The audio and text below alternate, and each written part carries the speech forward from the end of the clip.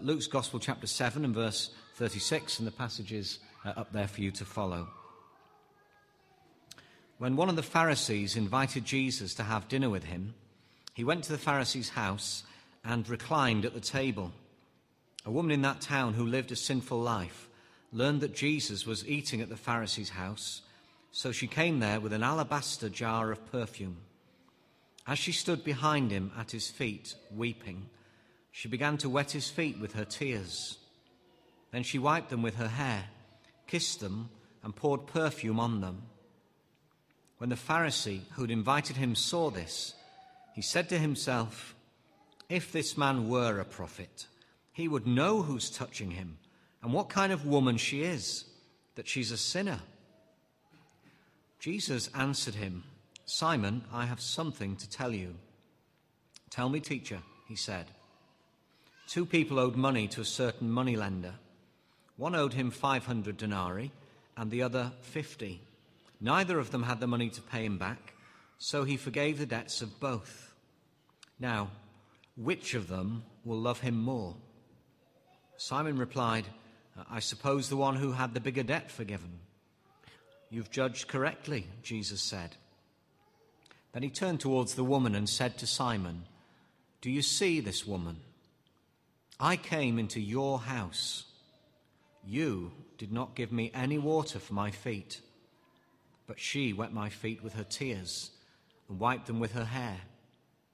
You did not give me a kiss, but this woman, from the time I entered, has not stopped kissing my feet. You did not put oil on my head, but she has poured perfume on my feet. Therefore I tell you, her many sins have been forgiven, as her great love has shown. But whoever has been forgiven little loves little." And Jesus said to her, "Your sins are forgiven." The other guests began to say among themselves, "Who is this who even forgives sins?" Jesus said to the woman, "Your faith has saved you. Go in peace." I guess as you go through life, you make certain assumptions about different people in different situations, and sometimes you're absolutely right. Sometimes you are desperately wrong about those assumptions, but it's fair enough to make them, isn't it? We're living in this world, you understand certain things, and you make certain assumptions. Maybe you've got assumptions that you've made about God. If you acknowledge, well, there may well be a God who is there, who might have made this world, maybe you've got certain assumptions concerning him that may be helpful assumptions, they may be right assumptions, but maybe they're not so helpful, maybe they're not so right. A passage that we're going to look at that I read to you from Luke 7, there are some assumptions going on here. We're going to look at 3 things, and the first and the third are wrong assumptions that people have about God that turn up in this story. And in the middle we'll look at something else that takes place in this account. But wrong assumptions about God can be very influential in your life, depending what those assumptions might be. Just reading an account recently of Tony Blair's early years in office, and he had to go to Balmoral just after Princess Diana had died. The weekend, I think, following her funeral, traditional for the Prime Minister and his wife, in Tony's case, I guess if it was Mrs. Thatcher, it would have been Prime Minister and husband, to spend that particular weekend up at Balmoral with the Queen, and he was shown into a particular room, and was just about to sit down in a seat when apparently a footman who had shown him in went something of that kind, and the Queen herself looked aghast at Tony Blair, and you're half sitting down. "Ooh, what's wrong?" That's a chair that Queen Victoria had, and no one has sat in it since her day. Well, I walked in this room, my assumption was it's a seat and you can sit in it. Well, he didn't say that, but maybe that's what he thought. That could have had serious consequences in terms of relationship with the Queen, I guess. But in this particular passage, it's assumptions about God that really come to the fore. First of all, the man whose home Jesus is in. He was a Pharisee, as I mentioned earlier, one of the religious groupings, religious leaders in those days. They had a particular take on things, and they want to know, is Jesus with us or is he not? So this meal where Jesus is in this man's home, it's probably a fairly tense affair in some ways. Usually when we invite people into our homes for meals, or if you go into someone else's house, it's because you're mates with them, generally, isn't it? And you're expecting to have a nice, relaxed time. Jesus, despite us reading here that he was reclining at the table, and you needn't worry, it's all right to have your elbows on the table in those days. They sort of laid out next to the table and you'd have your elbow on it. That's how this woman can end up at his feet. It does sound rather odd, doesn't it? If you're reading this and thinking table on seats, that a woman is underneath the table at his feet, it sounds really weird. Well, it wasn't that. He's lying out sort of horizontally, elbow on the table. That's how they ate. I don't know if it's good for your digestion or not, but that's just the custom of the day. But although Jesus seems relaxed, I'm sure he probably wasn't over-relaxed, because it's quite a tense scene. He's on show. Someone is looking at him, wanting to make an assessment of him. Is he with us or not? Is he on the level? Is he someone who really we can trust the religious future of this nation to? So this man called Simon is there, and it becomes clear that he has certain assumptions about God and about Jesus that influence his thinking and his relationship with other people. Look how it pans out. One of the Pharisees invites Jesus to have dinner with him, went to the Pharisee's house, reclined at the table. A woman in that town who'd lived a sinful life, a prostitute perhaps, someone who was seen by the men in that town as an easy lay, however they would have described it. That's the kind of thing that's being spoken of there. A woman who'd lived a sinful life in that town learned that Jesus was eating at the Pharisee's house and came with an alabaster jar of perfume. She stood behind him at his feet weeping, began to wet his feet with her tears, and then she wiped them with her hair, kissed them and poured perfume on them. Now this is the point where you're beginning to see where Simon's thinking is.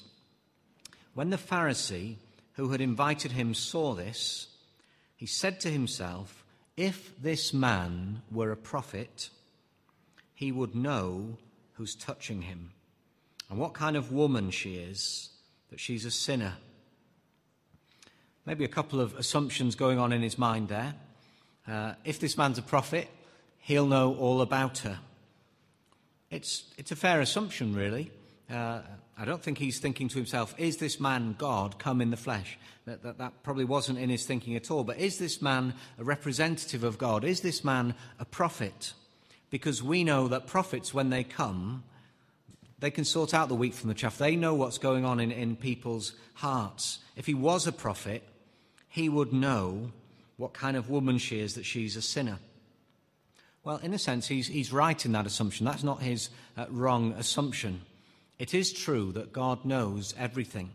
Often God had opened that kind of thing up to his prophets. He would have given them insight and so on and so forth. It's a right assumption, but he's drawn the wrong conclusion because he has another assumption at play. We know actually that Jesus here is able to do that because it goes on. Jesus answered him, Simon, I've got something to tell you.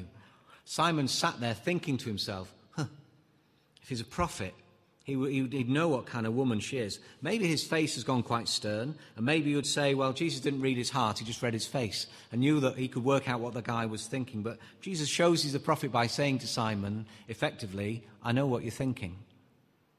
So he's got an assumption. Look, God knows everything. God's people, God's prophets, they know certain things.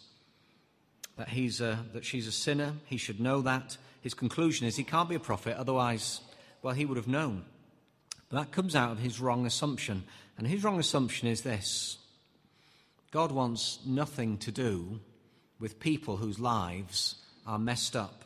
If he was a prophet, if God had sent him, if he was acting on God's behalf, he'd know what she's like, and there is no way he would tolerate her anywhere near his feet, wiping his feet with her hair.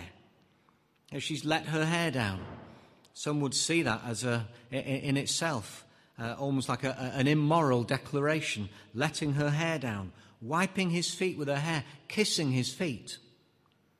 God and those who purport to represent him would never, ever have anything to do with that kind of person or that kind of activity. There's his assumption about God. People whose lives are messed up have no place near God, have no place in God's affections, in God's thinking, other than to say, well, they've messed up, so they're gone. Really, they are written off. That's how this man Simon is thinking in terms of this lady. He's not thinking, is there some way back for her? His thinking is, no, actually, before God, she's gone, she's past tense. And that's why his thinking is, this man can't be a prophet. He can't be representing God because he's letting this go on. Maybe you've got that kind of assumption about God this afternoon as well, not in the sense that you feel, well, it would be hard for me to get to know him, but maybe you've thought, well, yeah, I'm sure that actually that's what the church says, and that's what the Bible teaches, that God has no time for people whose lives aren't spotless. That if there is any hint of the sort of thing that is so evident in this woman's situation, that his reaction will be, door is closed, and you are to be spoken of in the past tense. That's where Simon is coming from. He looks at her, he draws that conclusion concerning her. The way that Jesus handles this scene says to us, nothing could be further from the truth than that. And I want to move on to the middle part of this story because it's fascinating how it turns out. But I just want for a moment to, if you like, to nail that one, to knock that one on the head, and to say that consistently through the Bible, you see the living God actually engaging with and handling the lives of people who are so broken and so messed up.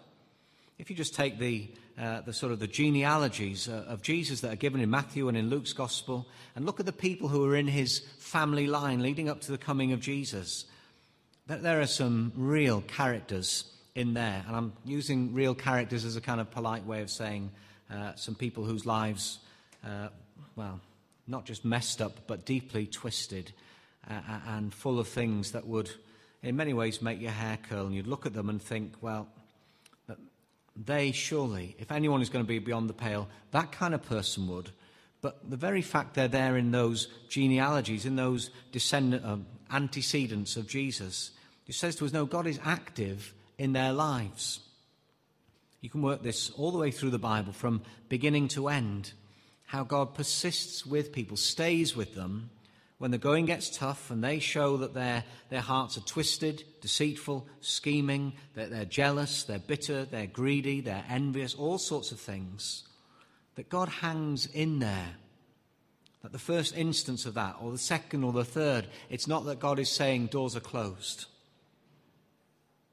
The man's assumption about the character of God is wrong.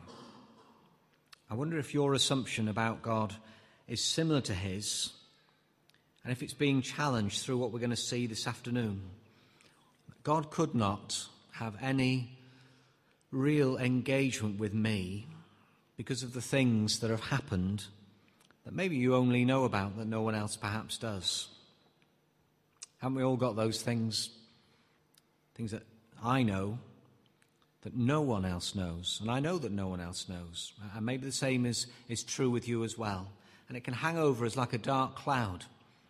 Sometimes if you're in a place where there's mountains, you look up and it's wonderful, isn't it? The sun is shining on them and the scene is very clear, the grass at the top or the snow, whatever it would be. Other times you're in the same spot and the clouds have come down. Real heavy clouds, you can't see a thing. Maybe there are times that you might think, well, that's my life actually. In terms of God, it's not that there is a clear mountaintop, because my life is not clear, it's muddy, it's dirty. And he cannot, surely, want to have any dealings with me. Well, that's Simon's assumption. That's why he's shocked at Jesus. Why are you not saying to her, go on, sling your hook, woman? Why is he allowing her to kiss his feet, wipe them with her hair, pouring on this ointment, kissing and so on? There's a wrong assumption that Jesus needs to nail. The heart of God is compassionate towards broken, messed up people who effectively are like you and I. It's an assumption about God that needs to be challenged There's another assumption going on in this scene that we'll come to in a moment or two. But the thing that really takes the picture forward and that opens up in a quite fascinating way here has to do with Simon's assessment of what's going on and Jesus turning that, in a sense, on its head and challenging him about his own perception of Jesus and his own response to Jesus. It comes out when Jesus engages him there down in verse 40. Simon, I've got something to tell you. Okay, tell me, teacher. Two men. He's going to tell him a story, going to tell him a parable, if you like, or an illustration. Two men owe money to someone. One owes 500 denarii. A denarius, apparently, the daily wage of a day labourer. 500 days' worth of money is owed. I guess if you're putting it into our kind of, I'm quickly trying, without having already done this, work out a kind of sum in my mind. 500 days, it's a year and a half. If it's 23,000, that's well, we're talking about £40,000, I guess. Something of that kind of order. One owes £40,000. Another person owes him 50 days' labour, the equivalent of, in money terms, 4,000. He says there's two people. They owe money to someone. One owes 40 grand. The other owes 4 grand. And the man wipes off the debts of both of them. Now, Simon, which of those two is going to love him more? Which one's going to heave the biggest sigh of relief? The 40,000 or the 4,000? Well, Simon shows that clearly he did A-level, whatever it might have been. He says, I suppose the one who's had the bigger debt of money. Doesn't take much to work that out, does it? You know, someone comes to you and says, I'm willing either to pay off your mortgage or I'll pay for your next holiday. Unless your mortgage now has decreased over the years and your holiday is going to cost more than you probably say, okay, take the mortgage. Thanks very much. You know, I'll worry about the holiday myself. I'll have the mortgage, thank you. And you'll be so grateful. Simon's got it right. I suppose the one who's had the bigger debt forgiven. You've judged correctly, Jesus says. Why is he telling them this? Why are we going through basic sense of, well, you know, in life, if someone wipes off a big debt for you, you are so grateful. If they wipe off a small debt for you, well, you are grateful, but not in an overblown sense, perhaps. He turns towards the woman. It's got something to do with her. And it's got something to do with Simon. And it's got something to do with Simon's lack of awareness and appreciation of who Jesus is and his own need as a Pharisee before Jesus. He turns to the woman and says to Simon, do you see this woman? Let's talk about her, Simon, and let's talk about you. I want to talk about how she has treated me and how you have treated me, and how the contrast between the two tells me something, Simon, not just very important about her, but that tells me something very important about you, Simon. Do you see this woman? I came into your house. Jesus is saying, I'm on your turf, Simon, not on hers. This is your house. You're the host. You didn't give me any water for my feet. It's a common duty of a host. When someone in that culture came into your house and they'd been walking down the dusty streets, you would set before them, not because it was the Queen, but just because you're an honourable person, because you respect other people. It's just a genuine, general sort of acceptance of the person into your home. You give them a bowl of water for their feet. It wasn't out of the ordinary to do that. I came into your house. You did not give me any water for my feet. Simon, you didn't even treat me like you would have treated anyone else coming into your house. You didn't treat me with just general respect. She wet my feet with her tears. What you failed to do, she's actually done through her tears, Simon. And it's not her home, it's yours. And she's wiped my feet with her hair. You didn't give me a kiss. You might think, well, if I was Jesus, I'd be pretty glad. I wouldn't want Simon to give me a kiss either, going in his home. The custom of the day in that culture, still today in some countries. I've got a friend who works in France, and he's had to get used to whatever the French bloke, there's a name for it. If you've ever been there, then you may have seen them doing it. It used to be lovies in this country that did it, wasn't it? Just the actors and actresses kiss on each other's cheek. More and more people are doing it now, but that's how you handle things in those days. Simon should have given Jesus a kiss, a sort of brushing of the cheek, whatever they may have done, however you handled it. But that was a sign of welcome. You are welcome in my home. You didn't give me any water for my feet. That's just general respect. You didn't give me a kiss. You didn't say, in the accepted contours of the day, you're welcome. You didn't give me a kiss. This woman, from the time I entered, hasn't stopped kissing my feet. Simon, think about it. Think about what this is saying about you and about her, and about how you and she are responding to me, says Jesus. You don't even welcome me with the briefest of kisses that conforms to the social norms. She's not stopped kissing my feet. You didn't put oil on my head. Just cheap oil is what you would give to someone as an act, again, of welcome and of hospitality and of friendship. You didn't do that for me, Simon. Again, it's a bit strange to our ears, perhaps. I came to your house, you didn't give me any gel. Well, if I come to yours, I'm not expecting any. Obviously, I don't have much need for that kind of thing. But that's just, again, the social custom of the day. Oil on someone's head. He says, you didn't give me any cheap oil for my head. What's she done? She's poured perfume, an expensive perfume. She has poured it on my feet. Jesus is saying to Simon that in all those ways, there is a real difference between how he perceives and responds to Jesus and how she perceives and responds to Jesus. He is saying to Simon, it's like day and night, the difference between you. No water, no kiss, no oil, and she has wet my feet with her tears and kissed them and poured on me expensive perfume. Such a difference in reaction to Jesus. You might say, well, that's fair enough in life, Some people are into it, some people are not into it, some people are born religious, some people are not born religious. Some people are very good at the social conventions.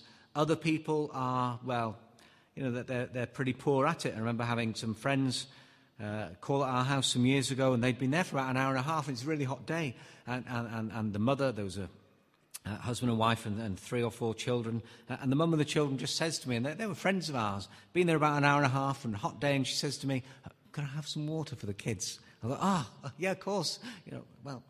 It's not because I wasn't being friendly with him, it just slipped my mind. But Jesus is not saying to Simon, you need some training, Simon. You're forgetting stuff, mate. You just don't understand how he understood how the society operated.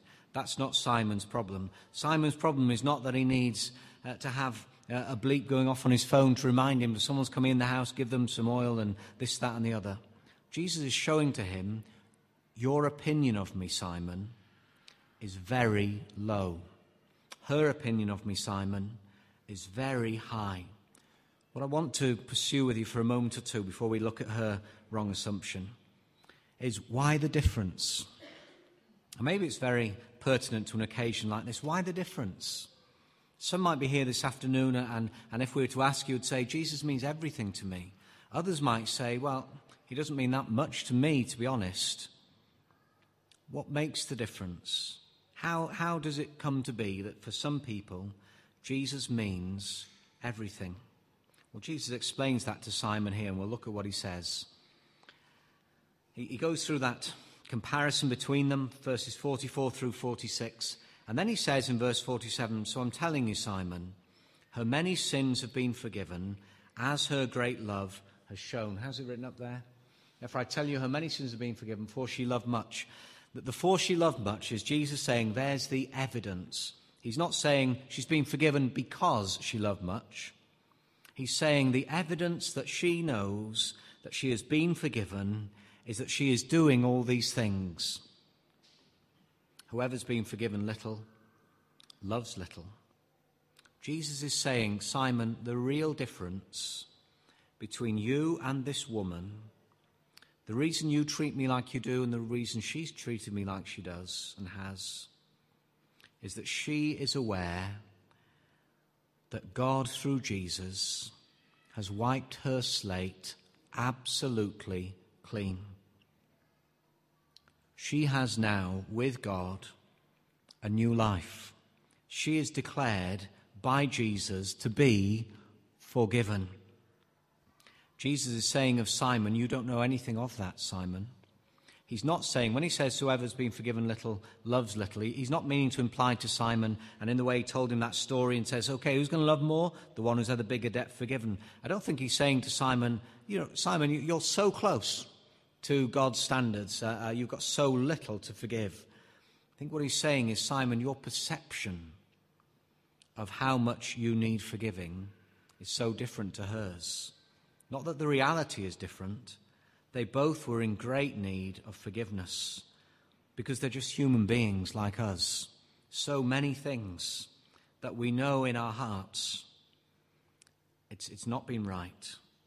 The words I spoke, the thoughts I harbored, the ambitions that I cherished that I knew were simply selfish. The way I pursued that relationship for my own ends, not theirs. We just know, don't we?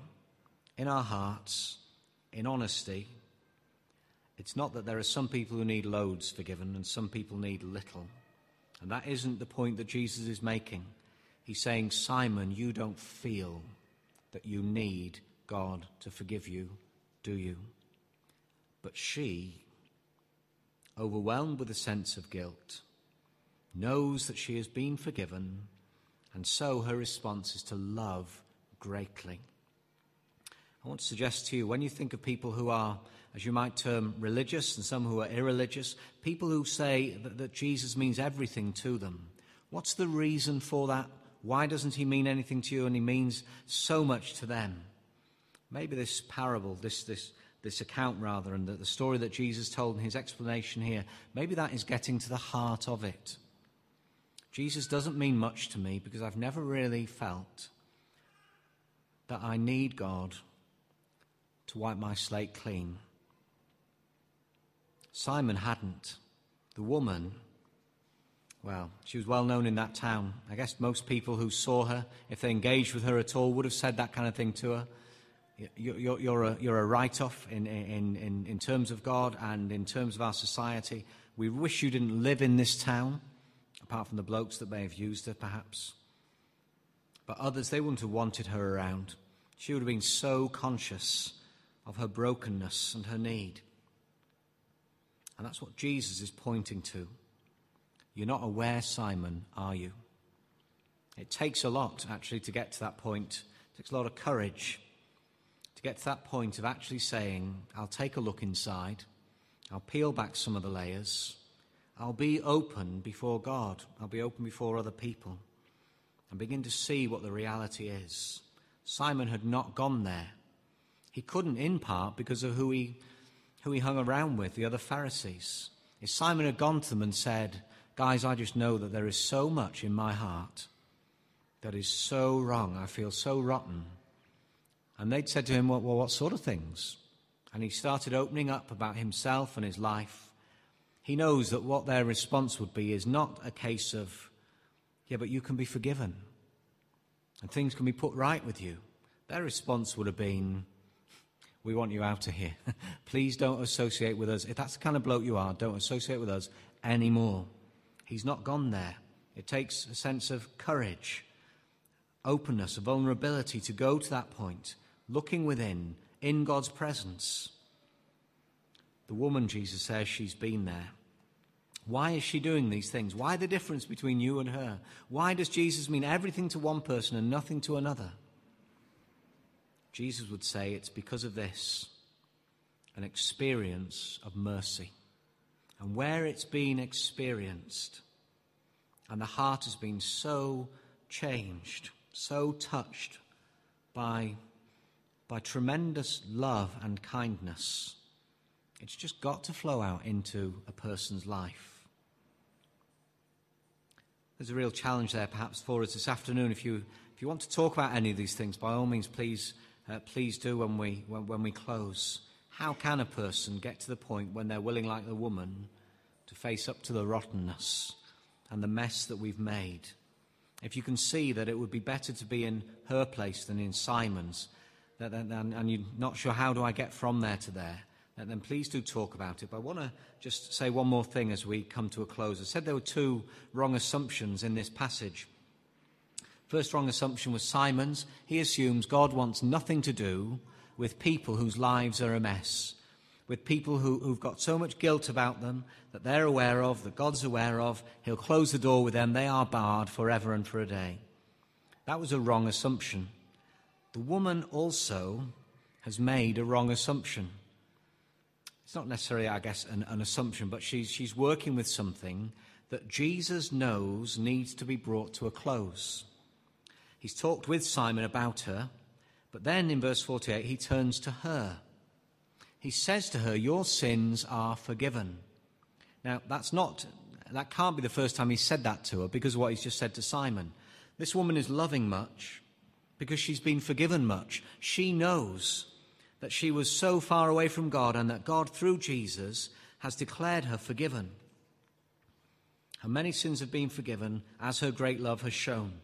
But then he turns to her and says, your sins are forgiven. The other guests begin to say, who's this even forgives sins? It's God who forgives sins. Jesus is acting as though he was God. Well, yes, of course, and that's entirely appropriate. But then he turns to her and says, your faith has saved you. Go in peace. What's her wrong assumption, to put it in those terms? Why is Jesus saying these things to her? It seems like a previous encounter with her lies behind this, that she has met Jesus, that he has declared her forgiven, and that's why she's there in this room. That's why she's weeping. That's why she's anointing his feet. She knows that she's been forgiven, and that's why she loves much. So why do you have to say it twice, Jesus? Your sins are forgiven. Sometimes it takes a while for that kind of truth to really sink into a person's heart. And maybe the assumption she's working with is this: my sense of guilt has been so great that though God has forgiven me, my only way to live my life now is in that constant sense of overwhelming sorrow for what I was and what I did. And I think Jesus is wanting to say to her, when your sins are forgiven, when God makes you new, he puts you on a new path in which you are able to move forward and your life can be rebuilt. Your sins, he says, are forgiven. Make sure you know that, dear lady, your sins are forgiven. What he'd said to her, he'd meant. Her sins were forgiven. And then he says, your faith has saved you. She'd put her trust in him. Go in peace. What Jesus is saying to her is, your life can start over again, in wholeness and in newness, in peace.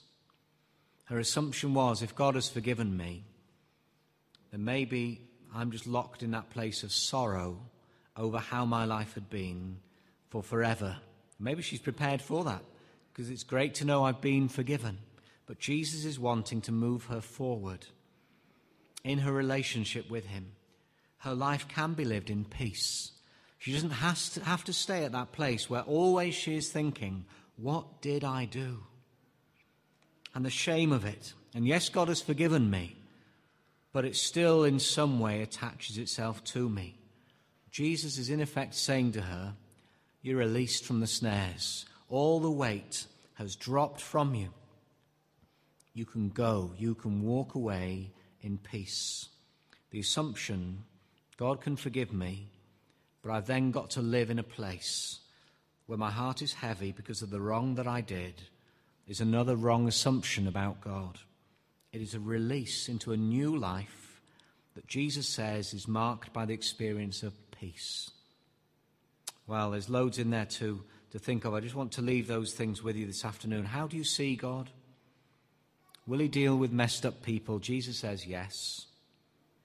Can he move people forward into a new life of wholeness and newness? Yes. But why is it that there is a difference? Why is he so center stage for some people? And others, well, he means next to nothing to them. Jesus says it's to do with this issue. Do you know you need to be forgiven? Do you know the reality of the weight of guilt that each one of us bears? Because when you do, and when you know that Jesus, in dying on a cross, can and has taken that for you, you'll never be the same. You can't be the same again.